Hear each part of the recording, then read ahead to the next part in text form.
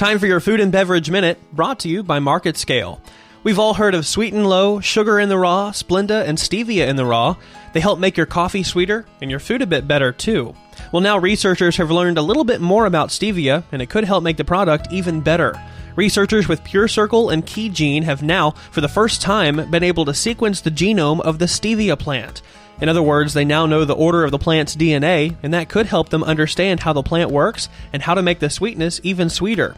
Arjen van Tunen, who's the CEO of KeyGene, says, quote, "This comprehensive understanding of the complexities of the stevia genome will directly translate to high-value, improved stevia varieties. Now that they know how the plant's structured, they might be able to figure out how to grow the plant more efficiently and how to make the plant produce more of the sweetness than they typically do."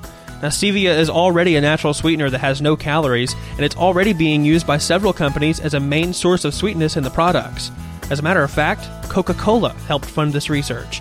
I'm Daniel Starks, and that's your Food and Beverage Minute.